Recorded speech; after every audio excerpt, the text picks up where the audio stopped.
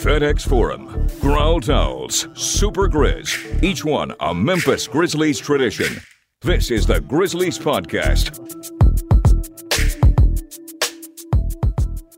Welcome back to the Commercial Appeals Memphis Grizzlies Podcast. I'm Mark Giannotto, Commercial Appeals sports columnist, joined by DeMichael Cole, our Grizzlies beat writer. We are coming to you on the heels of the Grizzlies' Game 2 win over the Golden State Warriors, evening their Western Conference semifinal series at one game apiece. Probably the greatest Ja Morant game to date. He scores 47 points to lead the Grizzlies to a come-from-behind win in the fourth quarter. We're going to dive into everything that's happened in these first two games of the Golden State series. The flagrant fouls, the phenomenal drama, if you will, and what's to come now that the series shifts to San Francisco for games 3 and 4 starting Saturday night. So we got a long break here. But let's start here, DeMichael. After these first two games, I think it's interesting to me that I think both teams go into game 3 thinking we could be up 2-0 in this series. You know, Golden State and Memphis both probably have a right to think that way, given how these first two games played out. In your mind, you know, in some ways this was a feeling out process, and others, some trends and patterns were established. What's been the most noteworthy, developments in your mind from these first two games that you think is going to carry over and be a huge factor moving forward? I mean, the most obvious thing, Mark, is Ja Morant and his success, because coming into the series, I think, you know, when we last, did our last podcast, when we were talking about the Timberwolves series, a big part of that Timberwolves matchup was, that team was super athletic, super long. They met Ja Morant at the rim, made it real hard for him to do a lot of things. In this series, as we see, Golden State is a lot smaller, and Ja Morant is having much more success finishing, even though it's difficult finishes, but it's not finishes over a 6'9" Jared Vanderbilt with 6'5", 40-plus inch vertical Anthony Edwards right behind you. So it's a little more, doable this series. And Morant's success is happening without, Desmond Bane being fully healthy. And, you don't have Steven Adams. So rebounding, which I'm sure you probably thought like I did, that was a notable advantage that Memphis had coming into this series, but they have not had a rebounding advantage through these first two games, because I think that's due to Steven Adams, but they've also kind of neutralized Brandon Clark more than Minnesota did as well. So, I mean, I think the biggest factor is Ja Morant. It was a lot of Ja in game 1, a lot of Ja in game 2, Jaren Jackson in game 1 as well, but Ja has been the one player who's really, just kept it up through these two games. I mean, there's no obvious answer, I think, especially, we'll see what happens with Gary Payton II, but it's not looking too good there as well. He's like the Warriors, ace defender for Ja Morant. Yeah, no, it's these two games have been fascinating in the sense that, what you thought the Grizzlies would excel at, second chance points, point the paint, what they excelled at in the regular season, that has not really been a great formula for most of the games. So there's an important caveat to that. Yeah. Whereas at the Golden State Warriors, you thought, they're the Splash Brothers, Jordan Poole, they ranked top 5 in basically every 3-point shooting category in the NBA this past season. And yet it's the Grizzlies who are out shooting them from 3-point range through 2 games. And now I would say the important caveat to this discussion is, if you go and look, Grizzlies down 4 with 4 minutes and change to go. That moment when Ja Morant really took over the game, scores 15 points. The Grizzlies' last 15 points. How did he do that? It was getting in the paint. They won that game getting in the paint. And so I think as this series wears on, the formula of taking 91 shots and 45 of them being 3-pointers, I question how sustainable that is, even though it has worked through the first two games. And I think the fourth quarter of game 2 really showed you, like, yes, Golden State wants you, is inviting you to take those threes, is giving them up. I still think the way you win this series, you can win a game maybe shooting 45 threes. I don't know if you can win the series without having your success in the paint. And just like, and I think it was a good, I guess, reminder, the fact that when push came to shove in that game, in game 2, that's how the Grizzlies did their damage, with Ja Morant being, with Golden State being unable to stop Ja Morant from getting into the paint. Yeah, and I agree there. When you talk about Ja, becoming more aggressive late in the game, but in a way, Mark, they had to shoot those 3-pointers. Maybe not 45, but there's a reason that they took 40 in game 1 and 45 in game 2, and that's because the way Golden State is going under every screen, especially with Ja. You're seeing when he's at the top of the key, and when he's at the 3-point line, at the top.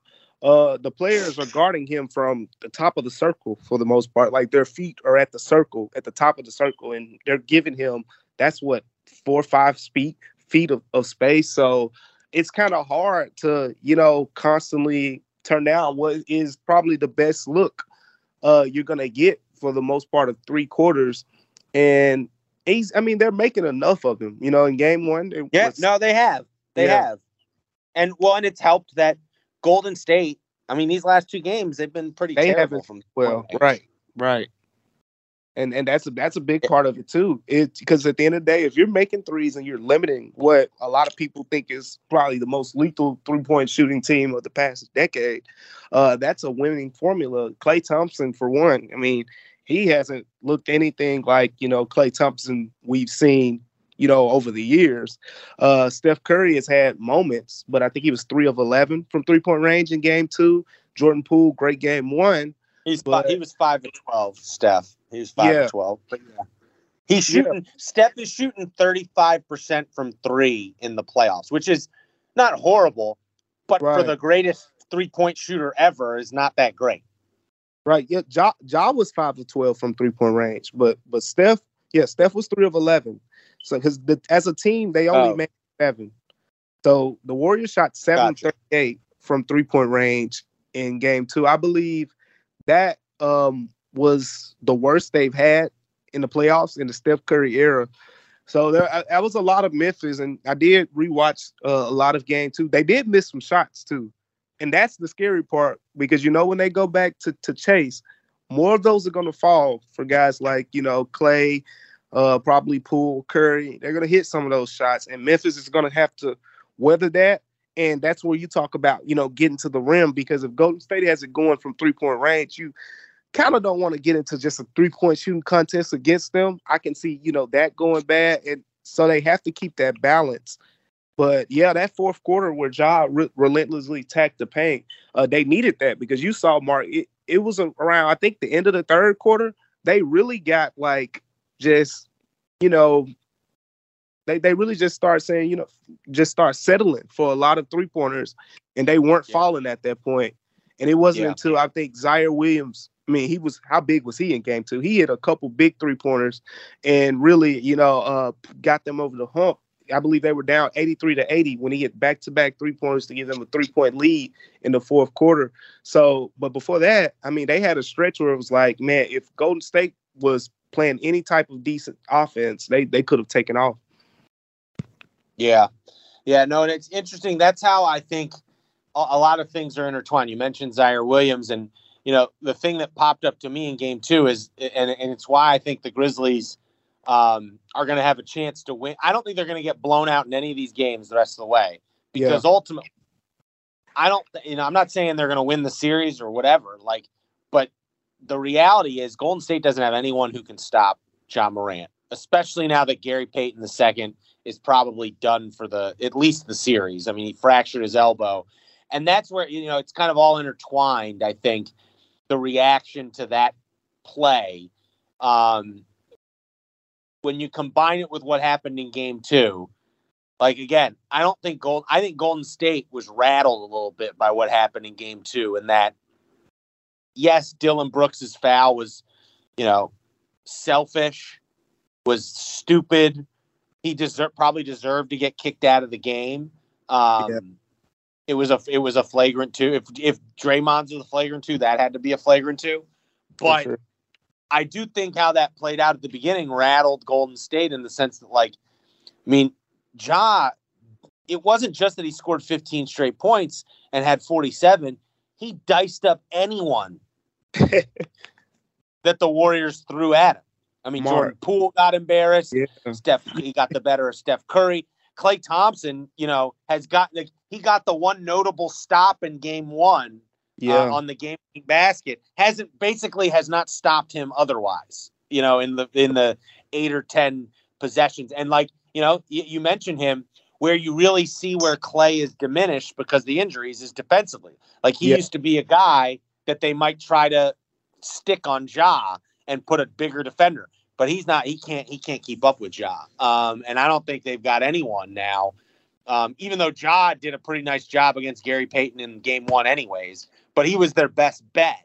And they were trying to put Wiggins on him, and he was just too fast for Wiggins, and I think that's where the reaction to Dylan Brooks's foul, I think part of their reaction is also like a resignation and a realization that crap, like, we don't really there are some things Golden State can adjust.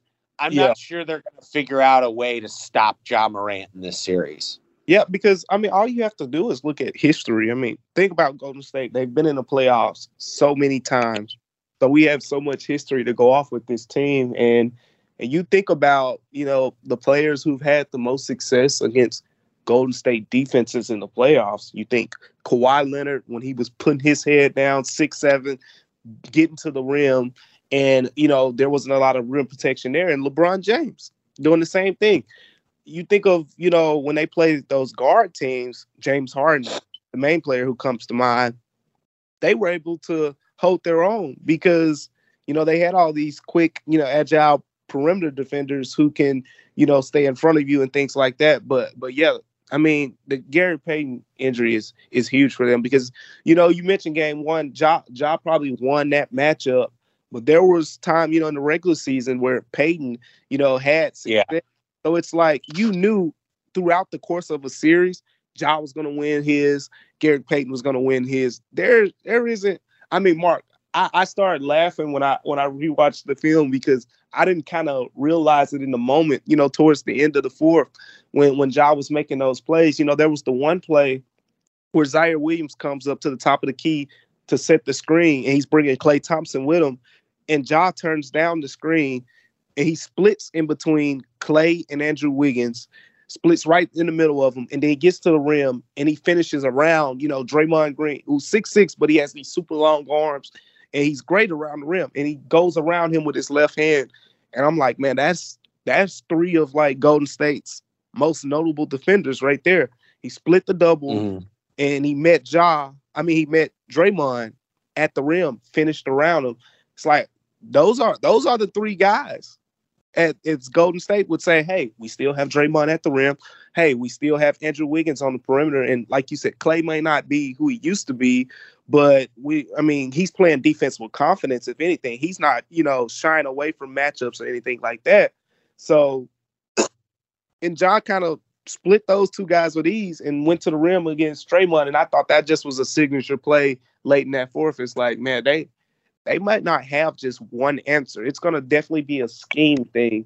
But at the end of the day, Ja's going to have to get some more help. And Mark, I think a big part of that is Desmond Bane and how, he progresses in the next coming days.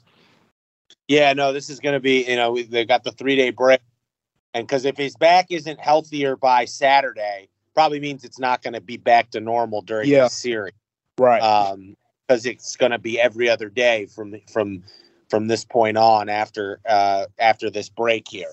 That's a huge variable because he certainly did not in game 2 did not look like the player who lit up Minnesota and looked just.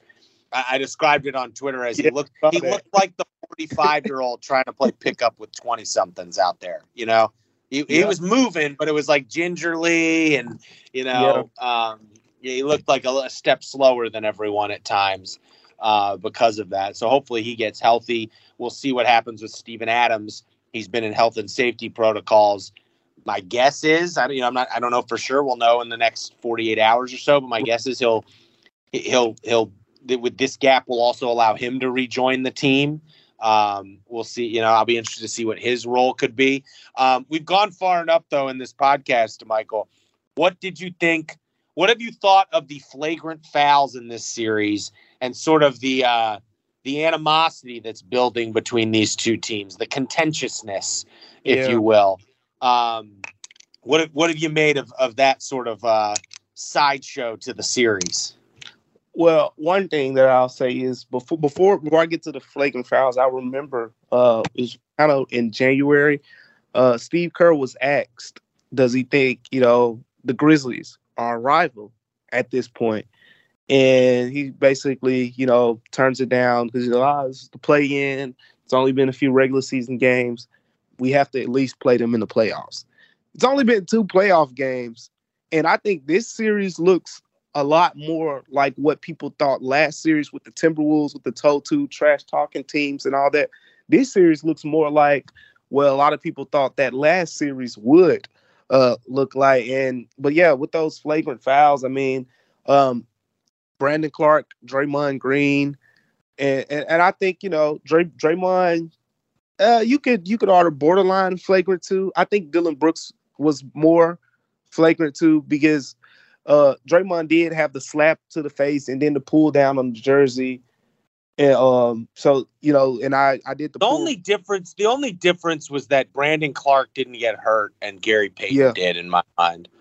But that's a big difference. Like, yes. And it was they both, like you said, the main thing that was common with both of those plays is it was 2 airborne players, and that's the main thing. Like, you don't want to see. With Gary Payton, he was out in transition, and Brandon Clark, he just jumps really high, and Draymond, is pulling him down. So both plays, I think, were deserving of a flagrant 2. We'll see what else comes of the Dillon Brooks situation. I'm starting to lean, Mark. I wouldn't be surprised just from because Steve Kerr, Taylor Jenkins, I will say this. He really showed last series that he's willing to stand up for his players and do what it takes from that side of things. But Steve Kerr really pushed the envelope after game 2. And it might have some type of effect on Dillon Brooks's status. Yeah. I want to weigh in on this because I found I thought with Steve Kerr, and it was Draymond too, and Steph Curry, they were like angling to get Brooks suspended after that game, the way they were talking. Yeah. And they might succeed. My personal opinion is to suspend Dillon Brooks, one, you would have had to have suspended. I thought the plays him and Draymond committed were similar. Both deserved what they got. And I would argue, like, in terms of intent, Draymond had far more intent because of the pool than Dillon Brooks. Like, Dillon Brooks his foul was, like I said, stupid and selfish. It was like a reaction to him shooting the ball terribly to start that game. But he was trying to block a shot. He just did it terribly and misjudged. He shouldn't have been going for the block there. It was just, fake effort, if you will. And he whacked Gary Payton over the head. Gary Payton, though, I like Dillon's some of the blame for him fracturing his elbow, but like the reason he fractured his elbow is not because he got whacked in the head. It's because he landed improperly. And I know that there's an argument that the only reason he had to land was because Dillon whacked him in the head. So I understand that, but like ultimately, like most of the injury was like not related to the whack in the head. And then I add on the fact that it happened 3 minutes into the game. So essentially, Dillon has already been suspended for one game because of this play. Now, all that being said, you got Steve Kerr telling the world that, Dillon Brooks broke the code. It's like, that's rich coming from the guy who has defended Draymond Green's antics time and time again. Where was the code then? Like, where was the code when he dragged Brandon Clark down from his jersey?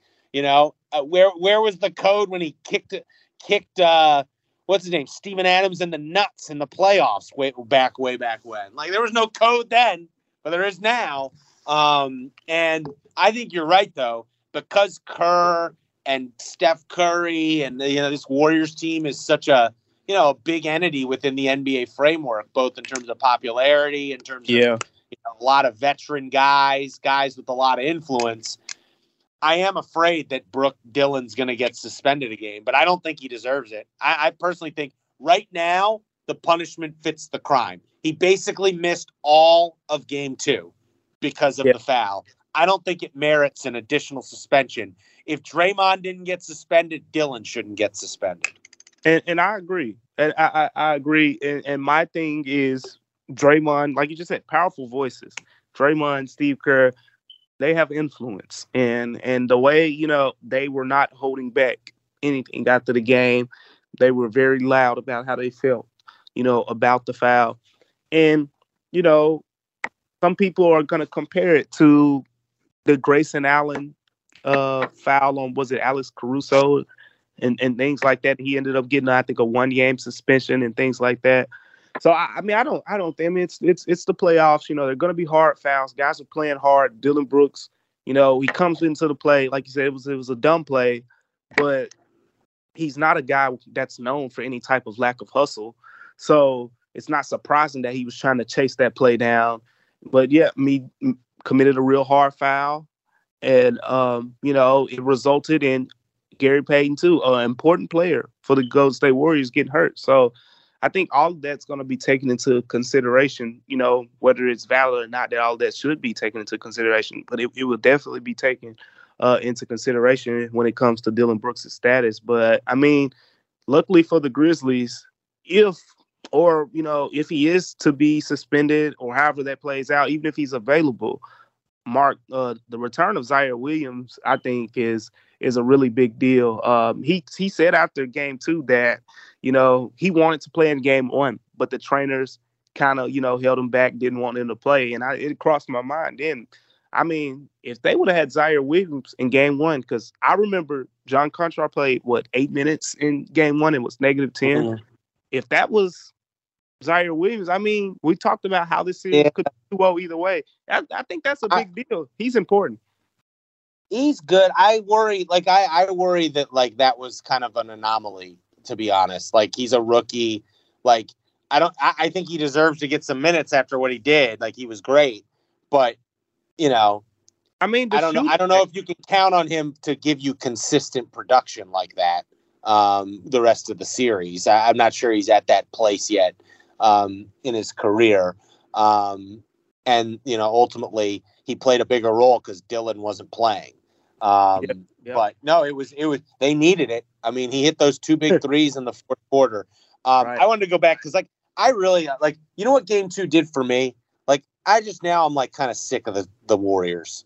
I'm just kind of Draymond's middle fingers, and then going up there and saying, basically saying, I'm a rich dude. It doesn't matter to me. Taking that approach, and then saying, well, the fans were booing me when I could have had a concussion and I was hurt. It's so we're just gonna ignore the fact that in game 1 you purposefully were trying to rile up those fans when you got ejected from the game. You brought this on yourself, dude. It's just he's obnoxious. Steve Kerr sounds like a hypocrite at times. And it's the point I'm making is not to insult those guys. It's to point out the fact that this is turning into what I think is going to be just a classic playoff series. Where there's just going to by the time we get back to Memphis after game 4, there's going to be so much built up like contentiousness and like bitterness. And it's just, and I think it's going to be a long series. And I think through 2 games, it's proven like this is the best series going in the NBA right now. Like these first two games were, not the, game 2 especially wasn't like the best played game with all the missed shots, especially by the Warriors. But like really compelling and captivating basketball with a lot of just really interesting storylines because it's, this proud champion trying to, make another run at it, not knowing how many more they've got left in them, going against this team. It's like almost like the Warriors might be the Warriors' last best shot, and the Grizzlies have their first best shot at like winning a title. And having those two teams collide and have two generational players on either side, but they're from kind of like 2 different generations in Steph Curry and Ja Morant. I mean, this is I think this is the beginning of just what's going to be remembered as like an all-time classic of a playoff series. That's what my sense is right now. Yeah, it's fun. It's been super fun. Both because the Warriors are hateable. They're very hateable from Memphis's perspective. Yeah, I'm very, very much so. And I didn't think, the Warriors for a long time were this nice, charming team, this nice backcourt, the family guy, and Klay, the quiet, cool guy. Draymond was loud, but Steve Kerr, all these guys were likable. But as years go on, you kind of get more villainous, and they have. I mean, we saw Steph Curry talking trash. In game 1, I mean, I'm sitting right there, and he's talking about locking Ja Morant up in the closing minutes. And I'm like, man, I thought Curry was the good church boy. Some of the words came out of his mouth kind of surprised me, Mark. And then, game 2, Steve Kerr, when the injury to Gary Payton II happened, I mean, of course, he was beside himself. But I mean, he was yelling at like Jaren Jackson and Grizzlies players and the Grizzlies bench on their way, to the timeout. And I mean, I hadn't seen even talking to the Warriors beat, like I haven't seen him ever be that upset, about a foul. So the intensity is there. It's setting up for one of those type of series. Yeah, absolutely. It's It'll be very interesting out in San Francisco for games 3 and 4. There's gonna be a lot of boos. There's gonna be a lot of boos for some Memphis guys. We saw Ja Morant get booed in Minnesota. I think he'll get booed. Maybe even Brandon Clark. They might even boo Brandon Clark. I mean, we haven't seen that happen yet. Well, it depends if Dylan plays. If Dylan plays, it'll all be towards. If Dylan plays, well, we shall see. And it's gonna be. I think it's just gonna be a lot of fun. We haven't even introduced Andre Iguodala to the series. We're just getting started. It's so many more storylines that have yet to unfold. Like you said, Andre Iguodala. I mean, we haven't talked a lot, about the key players like Desmond Bane, and then Steven Adams. The rebounding. Taylor Jenkins kept talking about it because from our perspective, it was a more physical game. I felt like it was a more physical game, but Taylor Jenkins was like, the physicality comes with the rebounding. And it wasn't, they didn't have their normal rebounding advantage against Golden State. And it's starting to look like, I mean, through 2 games, if it hadn't happened now, it's probably not going to happen until, a guy like Steven Adams comes back.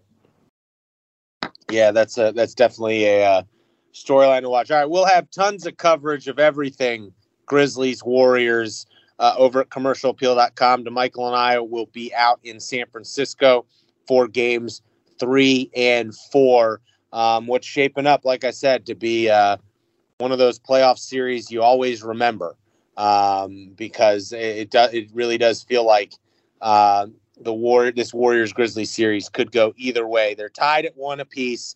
Game 3 Saturday night Again, I think it's like a 7:30 Central Time tip. Till next time, I was Mark. That was DeMichael. Thanks so much. And again, make sure you're checking out commercialappeal.com for all of your Memphis Grizzlies coverage.